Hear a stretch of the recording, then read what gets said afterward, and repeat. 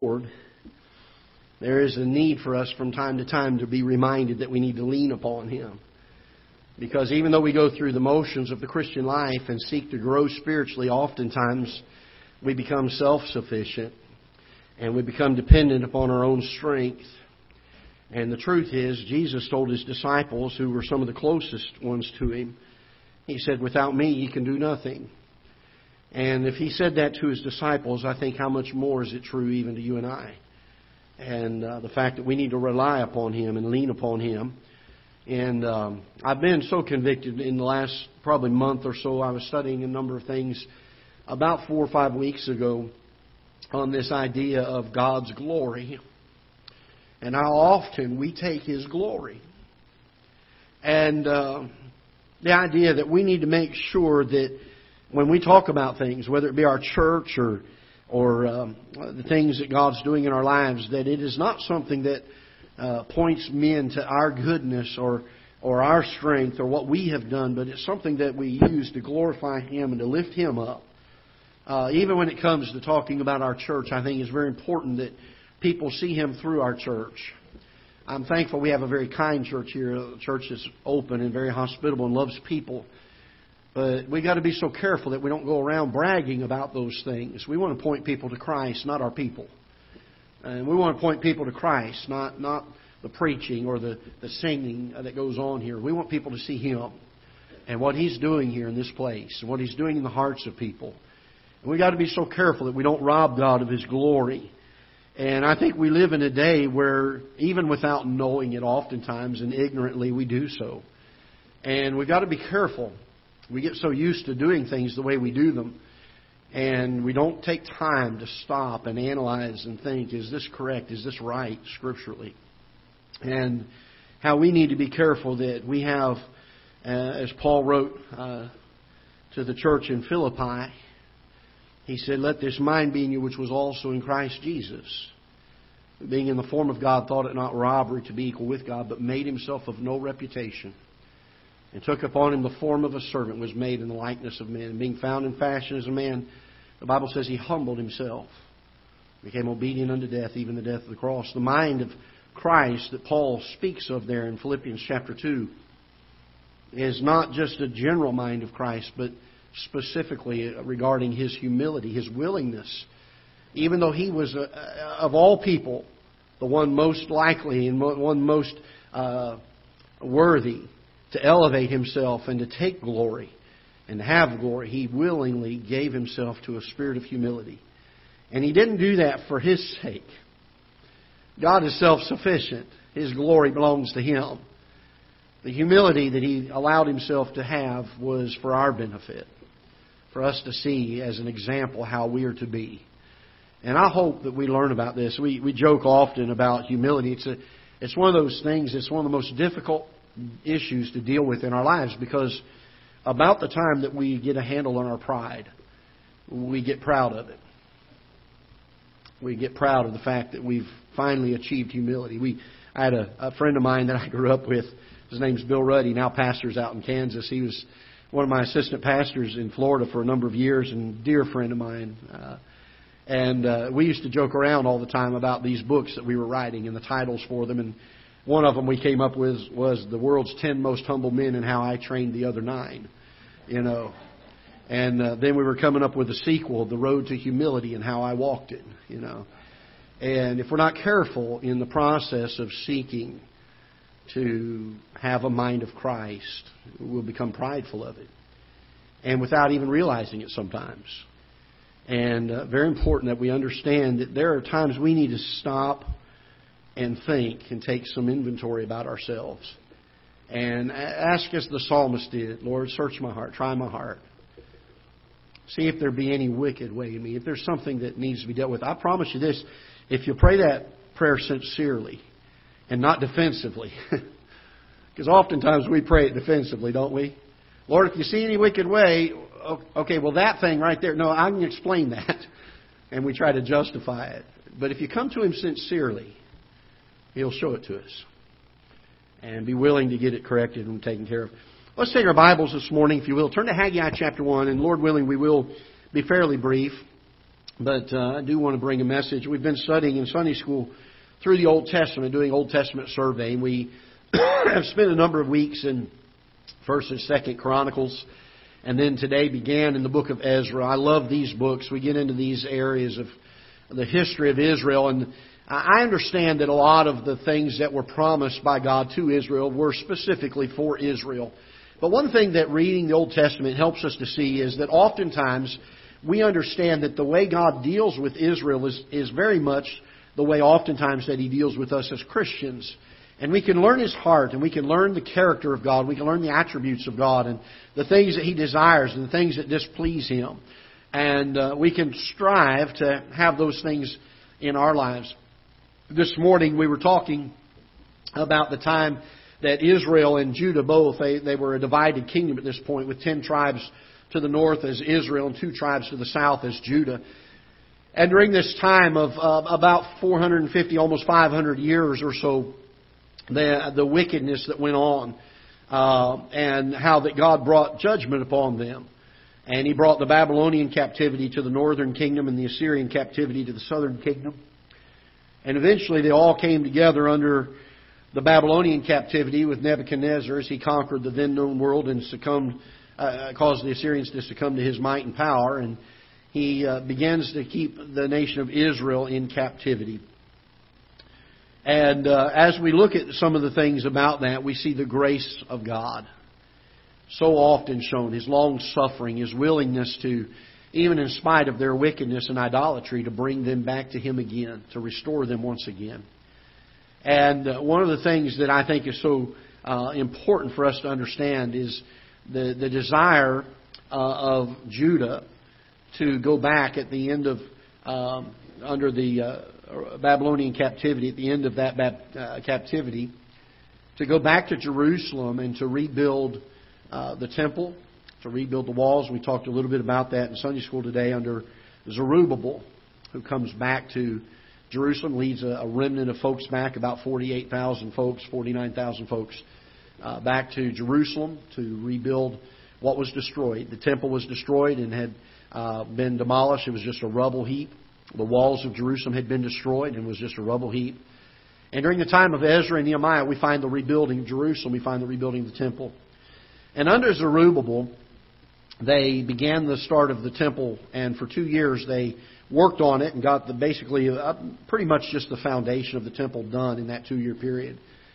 And because of opposition, they stopped work on the temple.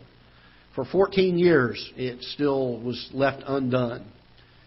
And during those 14 years, the folks, because of the opposition, people that were against them rebuilding the temple, the folks went ahead and began to work on their own houses and began to establish themselves and get grounded. And it got to a place where they became very, very comfortable with their day-to-day operations. And the opposition had subsided. There wasn't nearly as much opposition as there had been. In fact, it had been quiet for a number of years because they weren't doing anything. They weren't working on the temple. They weren't building the walls. They were just farming the land and making life bearable. And they were enjoying life. And I would say it this way, they became comfortable.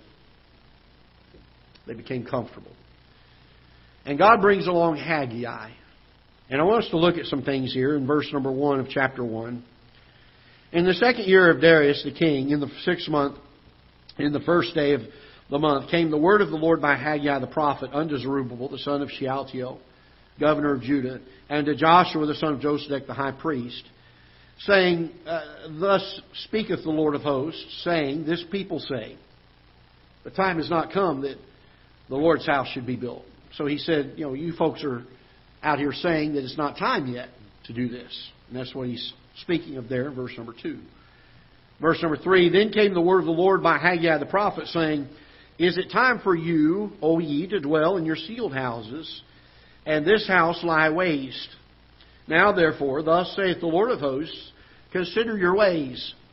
Ye have sown much, and bring in little. Ye eat, but ye have not enough. Ye drink, but ye are not filled with drink. Ye clothe you, but there is none warm.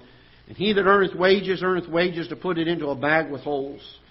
Thus saith the Lord of hosts, Consider your ways. Go up to the mountain and bring wood and build the house, and I will take pleasure in it, and I will be glorified, saith the Lord. Ye looked for much, and lo, it came to little, and when ye brought it home, I did blow upon it. Why, saith the Lord of hosts? Because mine house that is waste, and you run every man into his own house. Father, we come to you this morning. I pray that you'll help us to learn some truth from the example of your dealings with the folks from Israel. And during this time period, some of the battles and some of the struggles they went through. And some of the lessons that they learned, I pray that you would help to guide and direct our lives as we learn some valuable things that will help us in the day that we live. And Father, may your Holy Spirit do His work in our hearts, guide and direct our thoughts, and the message you would have for the hour, we pray in Jesus' name. Amen. You can imagine after 14 years of the foundation of the temple being ready and the opposition has now subsided. These folks are busy. The Bible says here in Haggai chapter 1, He said, "Is it time for you, O ye, to dwell in your sealed houses?" C-E-I-L-E-D, sealed houses, meaning they have ceilings in them. And the phrase here that's used is a unique thing because a lot of times when houses were built in that time period, they would have beams and then they would put a roof over top of that area. And a lot of times they would use the rooftops in the cool of the evening to sit and to socialize. And the inside of the house was not as nice as the outside of the house. And folks that were more affluent would have a finished house on the inside, or what we would call a sealed house. They would put a ceiling in and finish the walls. It would look very nice. And God said this. He was telling the folks in Israel, He said, "You guys say that it's not time to build my house." And He said, "You're sitting here in sealed houses. You're sitting here in finished homes, homes that are been completed, so homes that are completely done up the way they should be, and you're living your life in ease and in comfort, and you're not considering the fact that my house lies waste." I want you to put yourself for a minute in the shoes of the children of Israel. Because after 400 plus years of captivity, they've now been allowed to go back to their home. They've spent some time working and trying to make life better there in the city of Jerusalem. And they've gotten to a place of ease and they've gotten to a place of comfort. And it seems to me that at this point in their history, in this point of their time, that they have grown accustomed to the day in and day out routine of living life with no ambition, with no desire, with no zeal towards progressing more to the things of the Lord. They were content, if you will, with the status quo. And I think one of the dangers of our Christian life, if we're not careful, is that we will get to a particular place and we'll be content there. And we won't have that growth, that desire to grow. We won't have that love for becoming more like Him. I love what Paul said. As he said, "I press toward the mark for the prize of the high calling of God in Christ Jesus."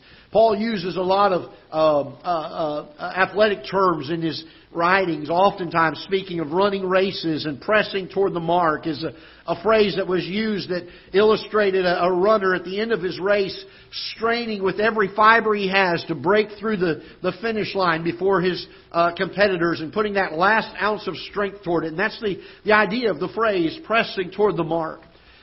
Then he talks often as he gets to the end of his ministry. He says, "I have finished my course. I have ran my race." He said, "I've kept the faith." And until the day that God called the Apostle Paul home, he had a desire, he had a zeal, he had a drive, if you will, to be more of what he should be. To draw closer to the Lord Jesus Christ, to be more like Him. And he didn't grow accustomed. He didn't grow complacent. He didn't grow apathetic. I've said it recently a couple of times in recent months that when the church and when folks that are Christians that have named the name of Christ, when there is no persecution, when there is great religious liberty, we are prone to grow very mediocre, to be lulled into complacency. There's no battle to fight. There's no resistance against us. There's no oppression to rise up against. And if we're not careful, during the time of religious freedom, we become very cold, very lukewarm, very content with where we're at spiritually.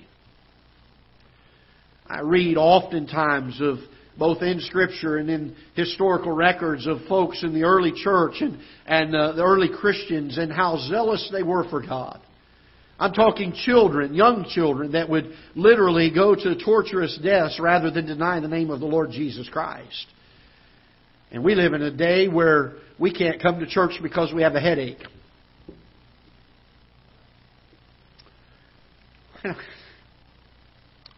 And I think we have grown very calloused and very lukewarm. I could not fathom living in the day that some of these folks lived in, having to endure the things they had to endure and yet remain faithful through them. And I often wonder if the day should present itself to us in this time period, how we would respond. God tells the children of Israel 2 different times here. He tells them, He says, consider your ways. And I believe the reason for that is they had grown so lax, they had grown so apathetic, so content with life, that God was trying to wake them up. He's trying to say, listen, it's not time for you to sit here. It's not time for you to eat and drink and take your ease. But it's time to rise up and do a work for God.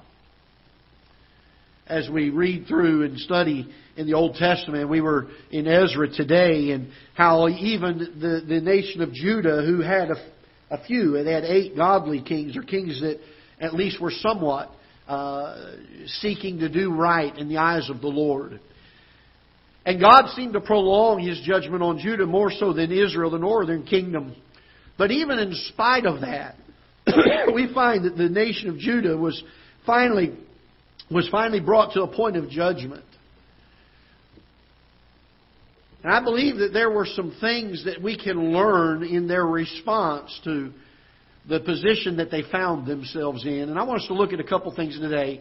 I want to encourage us through this message that we get to a place in our lives where we stop for a moment and we begin to look inwardly at our lives and we consider our ways. Where is the zeal? Where is the drive? Where is the pressing toward the mark? We live in a day where personal holiness is frowned upon. And the preaching on it is frowned upon even more. We don't want to be told that there ought to be a difference that marks our life. We don't want to be told that we ought to be looking different and acting different and setting an example for the world. Not in an arrogant way, but the same way Christ was. With an absolute spirit of humility. And there is no doubt in any of our minds as we read through the life of Christ and we see how different He was, how perfect He was, how holy He was, how much of an example of a believer that He was, and yet with every ounce of humility that could ever be. And can I tell you this? He is our example. We are to be holy as He is holy. We're to be an example. We're to be salt and we're to be light to this world. We're not to become like them. We're not to act like them and look like them and smell like them and talk like them. We're to be different from them. Not in an arrogant way, but for the grace of God. We're sinners that are saved by the grace of God. And we're not for His grace, we would be in the same boat, in the same condition. We have nothing to pride ourselves about or be arrogant about. There ought to be a difference. And I would throw this challenge to us today. From God's Word, I believe that we can understand this truth or this thought, and that is this. In a day of religious liberty, and I understand some of our liberties are being eroded, I do. But the truth is, none of us here have suffered for the cause of Christ. You say, well, that person made fun of me. Well, whoop-de-doo. I'm so sorry he did. Can I tell you that's an inconvenience? That's not suffering. Can I throw this challenge to us? That we get to a place where we look at our hearts and ask ourselves this question. Am I pressing toward the mark? Am I driving? Am I trying my best every day to become more like Him? Am I seeking to be more holy and more right like Him and more righteous today? Not so I can earn my salvation, but so I can be pleasing to Him and I can be a good testimony in doing His work in this world. We can do it with a spirit of humility, with a spirit of compassion, and with a spirit of love, but with an absolute drive and a pressing toward the mark. You say, what is the mark? The mark is the Lord Jesus Christ. I want to be like Him. I want to follow His example. You say, Brother Greg, you're never going to be there. I understand that. Paul never was. In fact, Paul considered himself at the end of His ministry more of a sinner than He did at the beginning of it. He said, I'm the chiefest of sinners.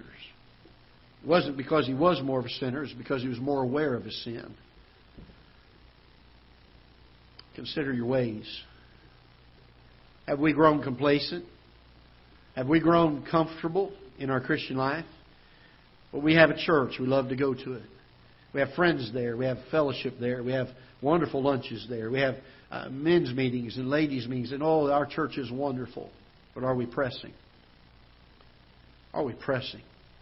Are we striving to be more like Christ today than we were yesterday? Are we mortified? Are we having a hatred for our sin? Are we having a disappointment in ourselves for the times that we fail God? Or have we grown so accustomed to it that we just get comfortable living that way? Consider our ways. Consider our ways. I want us to look at a couple things here. First of all, turn with me to 2 Chronicles. And we're going to look at a passage that I know many of you probably can quote, but I want us to look at some things here before we move on to the book of Ezra. In 2 Chronicles chapter number 7, and let's look at verse number 14. 2 Chronicles chapter number 7 and verse number 14. God makes this promise to His people, the children of Israel, and I understand it's written to the children of Israel.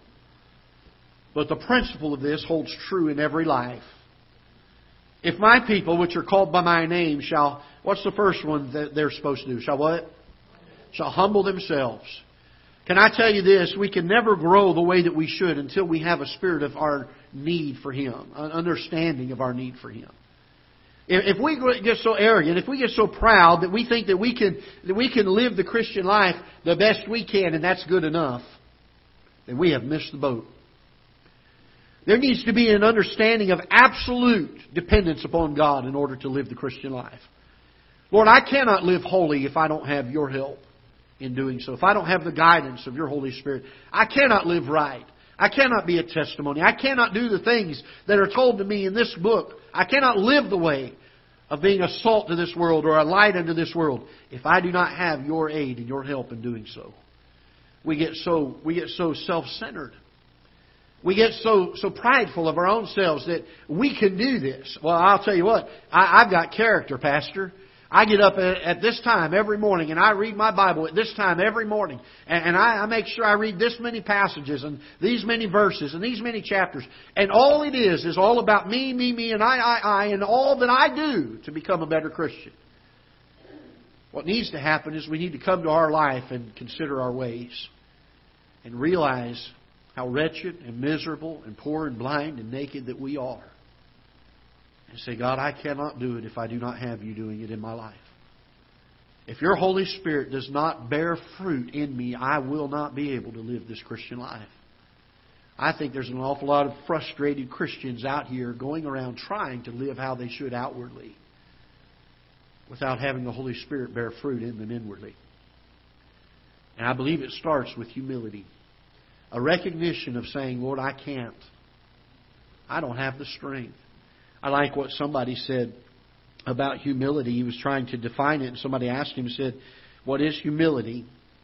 And he made this statement, I'll never forget it. He said, it's not thinking more of ourselves than we ought to.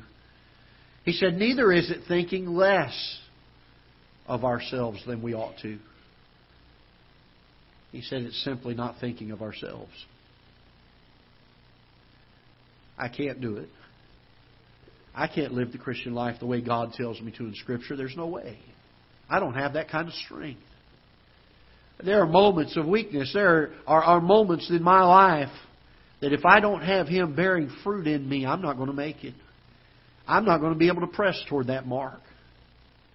There needs to be a sense of humility and absolute dependence upon Him to do the work and accomplish the work in us. By the way, the Bible teaches us that, doesn't it?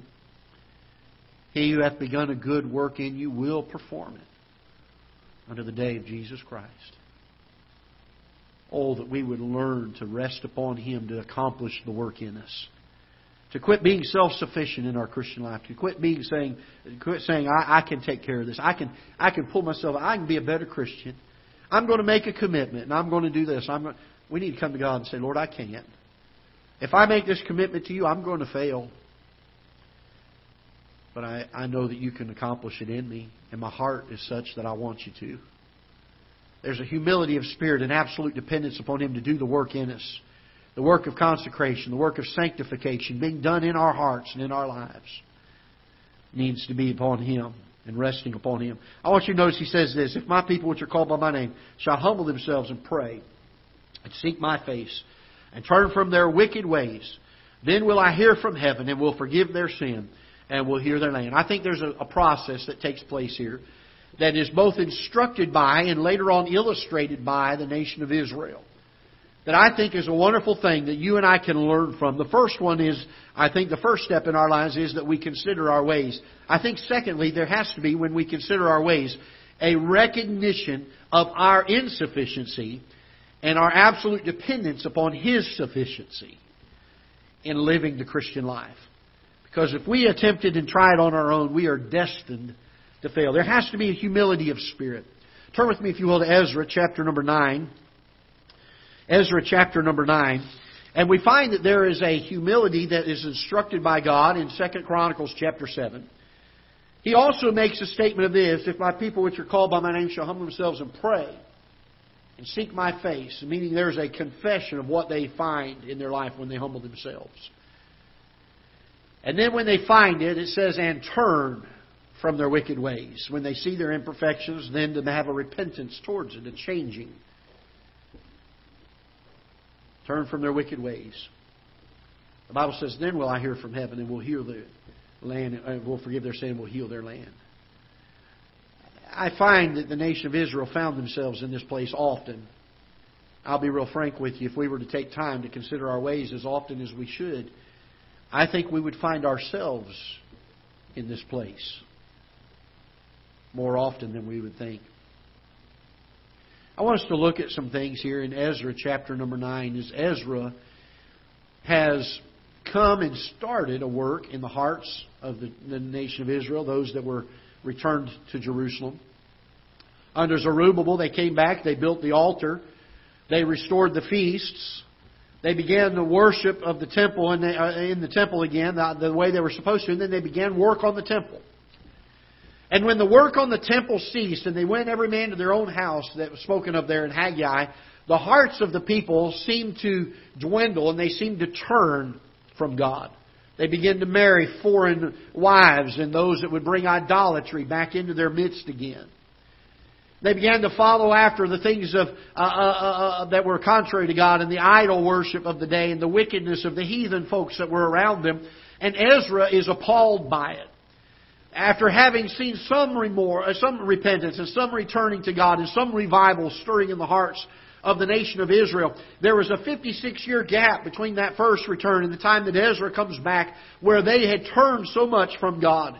What started out as a good thing, they had turned from. Not because they set out to turn from it, but because they had grown comfortable. They were dwelling in their sealed houses. They were, if we were to word it in today's vernacular, they were just living their lives. And by just going through the day-to-day routine, they were drifting. By the way, it's amazing how much we drift in the day we live, isn't it? Without even realizing, without even recognizing. And Ezra sees this. And in chapter 9, Ezra begins to pray. And I want us to look at his prayer. In verse number 5, Ezra chapter number 9, the Bible says, and at the evening sacrifice, I arose up. I want you to notice this phrase. From my heaviness.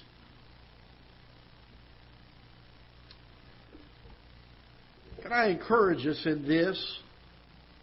That we need to be in a mindset of heaviness when we grow lukewarm. When we are not as zealous as we once were for the things of the Lord, it ought to bring heaviness to our heart. I find so many times, at least in my life, that there is a seemingly drifting, or maybe I'm not as on fire for God as I used to be, or not as zealous as I used to be, and you start going through that time where you just feel like it's kind of plateaued in the Christian life. And I think we all go through that from one time to the next, and then there's some times in our life that those things happen. When it happens, how do we look at that? Are we okay with that? Are we content with that? Are we dwelling in our sealed houses and allowing this house, this temple that the Holy Spirit lives in, to lie waste? Are we content in our life? Or is there a heaviness? And when Ezra saw the condition of the nation of Israel, that they had grown apathetic, that they had grown content, that they were beginning to let things creep in the drifting of their spiritual condition, the zealousness, the excitement, the zeal of the revival that had begun the first 2 years under Zerubbabel is gone now.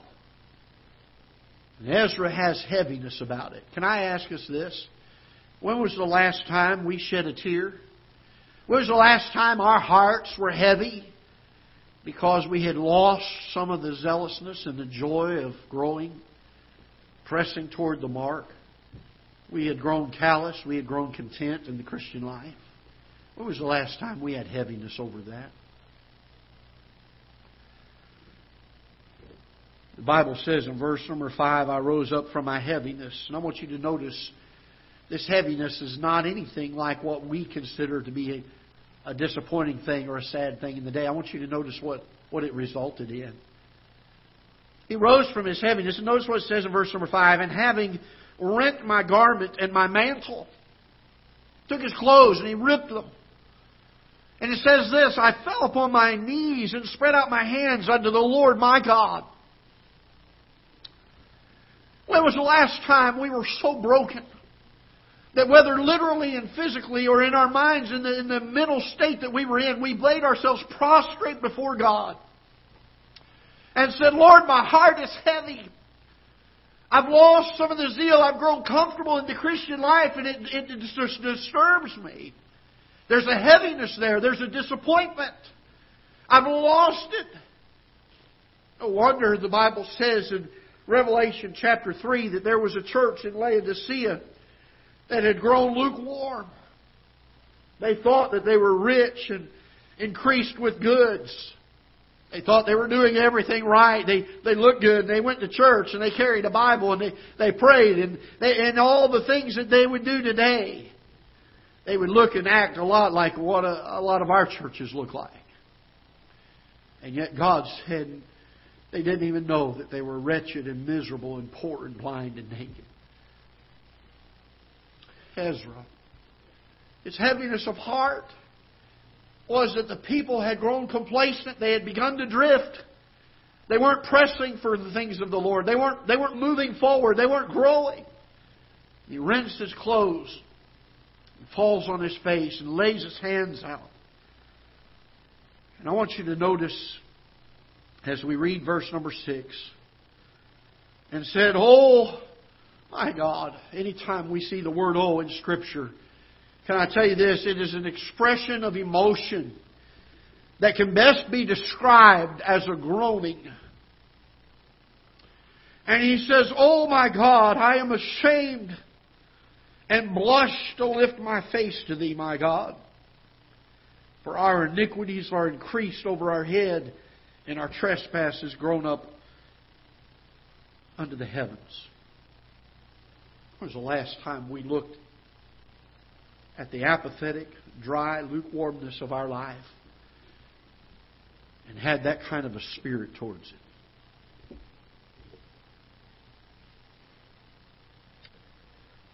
Since the days of our fathers have we been in a great trespass unto this day. And for our iniquities have we, our kings and our priests, been delivered into the hand of the kings of the lands, to the sword, to captivity, and to the spoil, and to the confusion of face, as it is this day.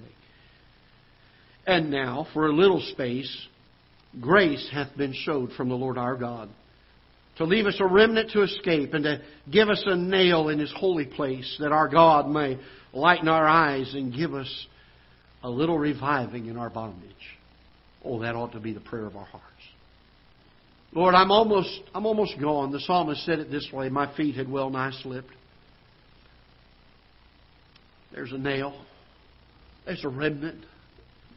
There's an inkling there of stirring of the embers. God, I need a little reviving. I need a little stirring in the heart.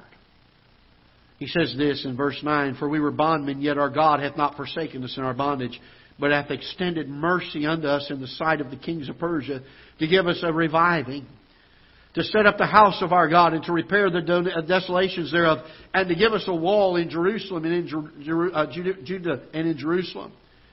And now, O our God, what shall we say after this? For we have forsaken Thy commandments." Well, we live in that day, don't we? How often I've heard, "I know what the Bible says, Pastor, but..." And we go on to justify why we don't obey His commandments. "We have forsaken Thy commandments, which Thou hast commanded by Thy servants, the prophets, saying, the land unto which you go to possess it is an unclean land, with the filthiness of the people of the lands, with their abominations which have filled in from one end to the other with their uncleanness. Now therefore give not your daughters unto their sons, neither take their daughters unto your sons, neither seek their peace or their wealth forever, that ye may be strong and eat the good of the land, and leave it for an inheritance to your children forever." You say, "Well, Pastor, we don't live in the time of Israel. We don't have those foreign things around us with those foreign people, the daughters and the sons." I mean, that's written for the nation of Israel, isn't it? Doesn't our Bible tell us as New Testament Christians, "Come out from among them and be ye separate, and touch not the unclean thing"? Does it not say, "Love not the world, neither the things that are in the world? If any man love the world, the love of the Father is not in him"? Does it not say that? Does it not tell us that we're to be holy because He is holy, that we're to keep ourselves unspotted from the world? Does it not tell us that we're to be in the world but not of the world? Over and over and over again we find New Testament principles that support exactly what this is saying to the nation of Israel. Are we grieved by it? That we don't have that desire, that we don't have that outlook in the Christian life? You say, "Pastor, I don't think having standards, and I don't think having boundaries in our life and living the rules of the Bible, I don't think they're applicable for today." Oh, yes, they are. Yes, they are. Verse number 13, he says, "And after all that this has come upon us for our evil deeds, and for our great trespass, seeing that Thou, our God, hast punished us less than our iniquities deserve." Isn't that just like God? He has punished us less than our iniquities deserve. If there's ever a generation of people who can claim this promise, I would say it would have to be our generation. For we have certainly not paid for the iniquities of this generation. Not what was deserved. We're debating whether we ought to continue to willingly and openly and legally kill infant babies in the womb.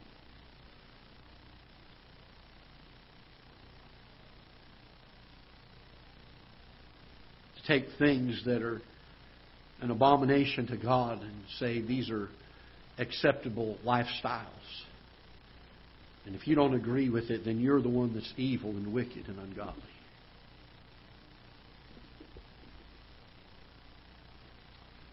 May God deliver us as Christians from the spirit of apathy. To consider our ways. To be grieved at the lack of zeal, the comfort, if you will, of living our life day in and day out. And we're not pressing. We're not trying to be like Christ any more than we already are. We're happy where we're at. And maybe like the children of Israel for 14 years. The foundation of the temple has been there. We got saved, but we've never built on it. It's been just sitting there. God says, consider your ways. Consider your ways. Verse number 15, he concludes his prayer once again with the groaning. He said, O Lord God of Israel, Thou art righteous. For we remain yet escaped, as it is this day. Behold, we are before Thee in our trespasses, for we cannot stand before Thee because of this. He said, God, You've still given us liberty. We're still free. We're in our own city. We have the wonderful privilege to be here again, in spite of the fact that we are not living the way that we should. If you will, I want you to turn back one final time to the book of Haggai, chapter number 1.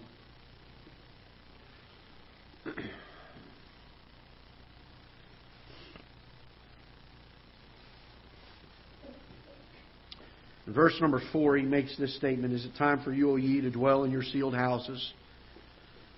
This house lie waste. Now therefore, thus saith the Lord of hosts, consider your ways. Ye have sown much. And this is the story of many of our lives, is it not? Ye have sown much and bring in little. Ye eat, but are not filled with, but have not enough. Ye drink, but are not filled with drink. Ye clothe you, but there is none warm. He that earneth wages to put it into a bag with holes. There's an emptiness.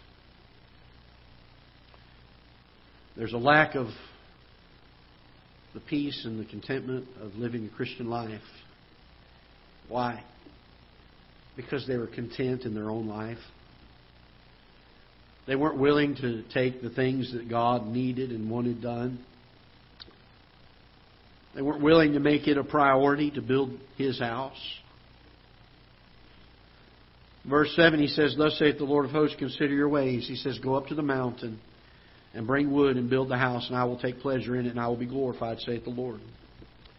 You looked for much, lo, it came to little, and when you brought it home, I did blow upon it. Why, saith the Lord of hosts? Because mine house that is waste, and you run every man unto his own house. He said, you all labor, you work, and it's never enough. Because you're so worried about your own house, your own life. When Ezra prayed, and I think Ezra chapter 9 is probably, if not the best, one of the greatest prayers of confession and repentance in Scripture. For we see at the onset, Ezra comes and he humbles himself before God. He has a heaviness of spirit. He prostrates himself before God. We find he has confession. I think there needs to be a considering of our ways, a humbling of our spirit, a confession of our sin. And then you'll find that the Bible says that they turned from it. Great revival began to sweep the nation of Israel. And while time would fail us this morning to develop that portion of the message, you take time to read through what takes place in the hearts of Israel from that point forward. Great revival begins to come. Because not only did they have a humility of their sin, and not only did they confess their sin, but you'll find in chapter number 10 that they made a covenant with God. We're going to repent of our sin. We're going to turn from it. They had taken heathen wives, adulterous men and women from other nations. And they said, we're going to set them apart. We're going to put them away so that we can come back to God and do right by Him. And they did. There was a repentance there. And God took pleasure in it. God was joyed. He had joy in it. He was pleased with them. I think there's a process that the nation of Israel went through under the life of Ezra, and over again throughout the Old Testament you see it. That I think is a process that you and I ought to be going through in our daily lives. We need to consider our ways. You say, when do I need to do it? I would say we need to consider our ways when we least think that we need to consider our ways. Because those are the times we are most apathetic. We need to consider our ways. We need to humble ourselves. We need to confess the things that God shows us. And can I tell you, it's not enough to just confess them and ask for His forgiveness. We then need to turn from them. We need to turn from them. Over and over and over again, you find the nation of Israel saying, I'm sorry. And by the way, we live in a day where a lot of people say, oh, I love the forgiveness of God. The forgiveness of God is great. I mean, I can go out this week and I can live how I want, and I can come back to Him on Saturday night before I go to church and ask forgiveness. And guess what? He forgives me. Can I tell you this? He does. But that does not give us the right to do that. The greatest blessing, the greatest contentment in the Christian life is when there's not only just a confessing of our sin, but a turning from it. The greatest victory that God gives to the nation of Israel, the greatest mercy that He shows, is not just when they confess their sin, but when they turn from their sin. I put forward to us in the message this afternoon or this morning, how broken are we? Really, if it was put to us, if we had to give an answer, how broken are we about our apathy, about our contentment, our casualness, our mediocrity in the Christian life? I don't pursue, I don't press, I don't charge like I used to when I first got saved. I've lost the zeal. I've grown lukewarm. Are we burdened by that? Are we sorrowed by that? Is there heaviness of heart because of that? Or are we okay? Oh, Pastor, you know the day that we live in. We can't live that way all the time, can we? Sure we can.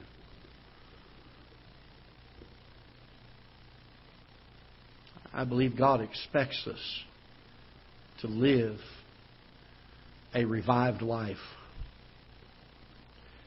Not to have moments and periods of revival intermittently throughout our life, but to live day in and day out with our hearts stirred and pressing toward the mark. Have we considered our ways? Let's stand together, shall we, with heads bowed and eyes closed. And we'll give an invitation this morning. If God's spoken to your heart, would you respond to Him? You can come to the altar if you like, or you can pray in your seats. But I would urge you to do what God has laid upon your heart. We've not preached to lost people today, but if you're here and you've never trusted Christ as your Savior, I would urge you to trust Him today. Put your faith in Him and what He's done for you on Calvary. But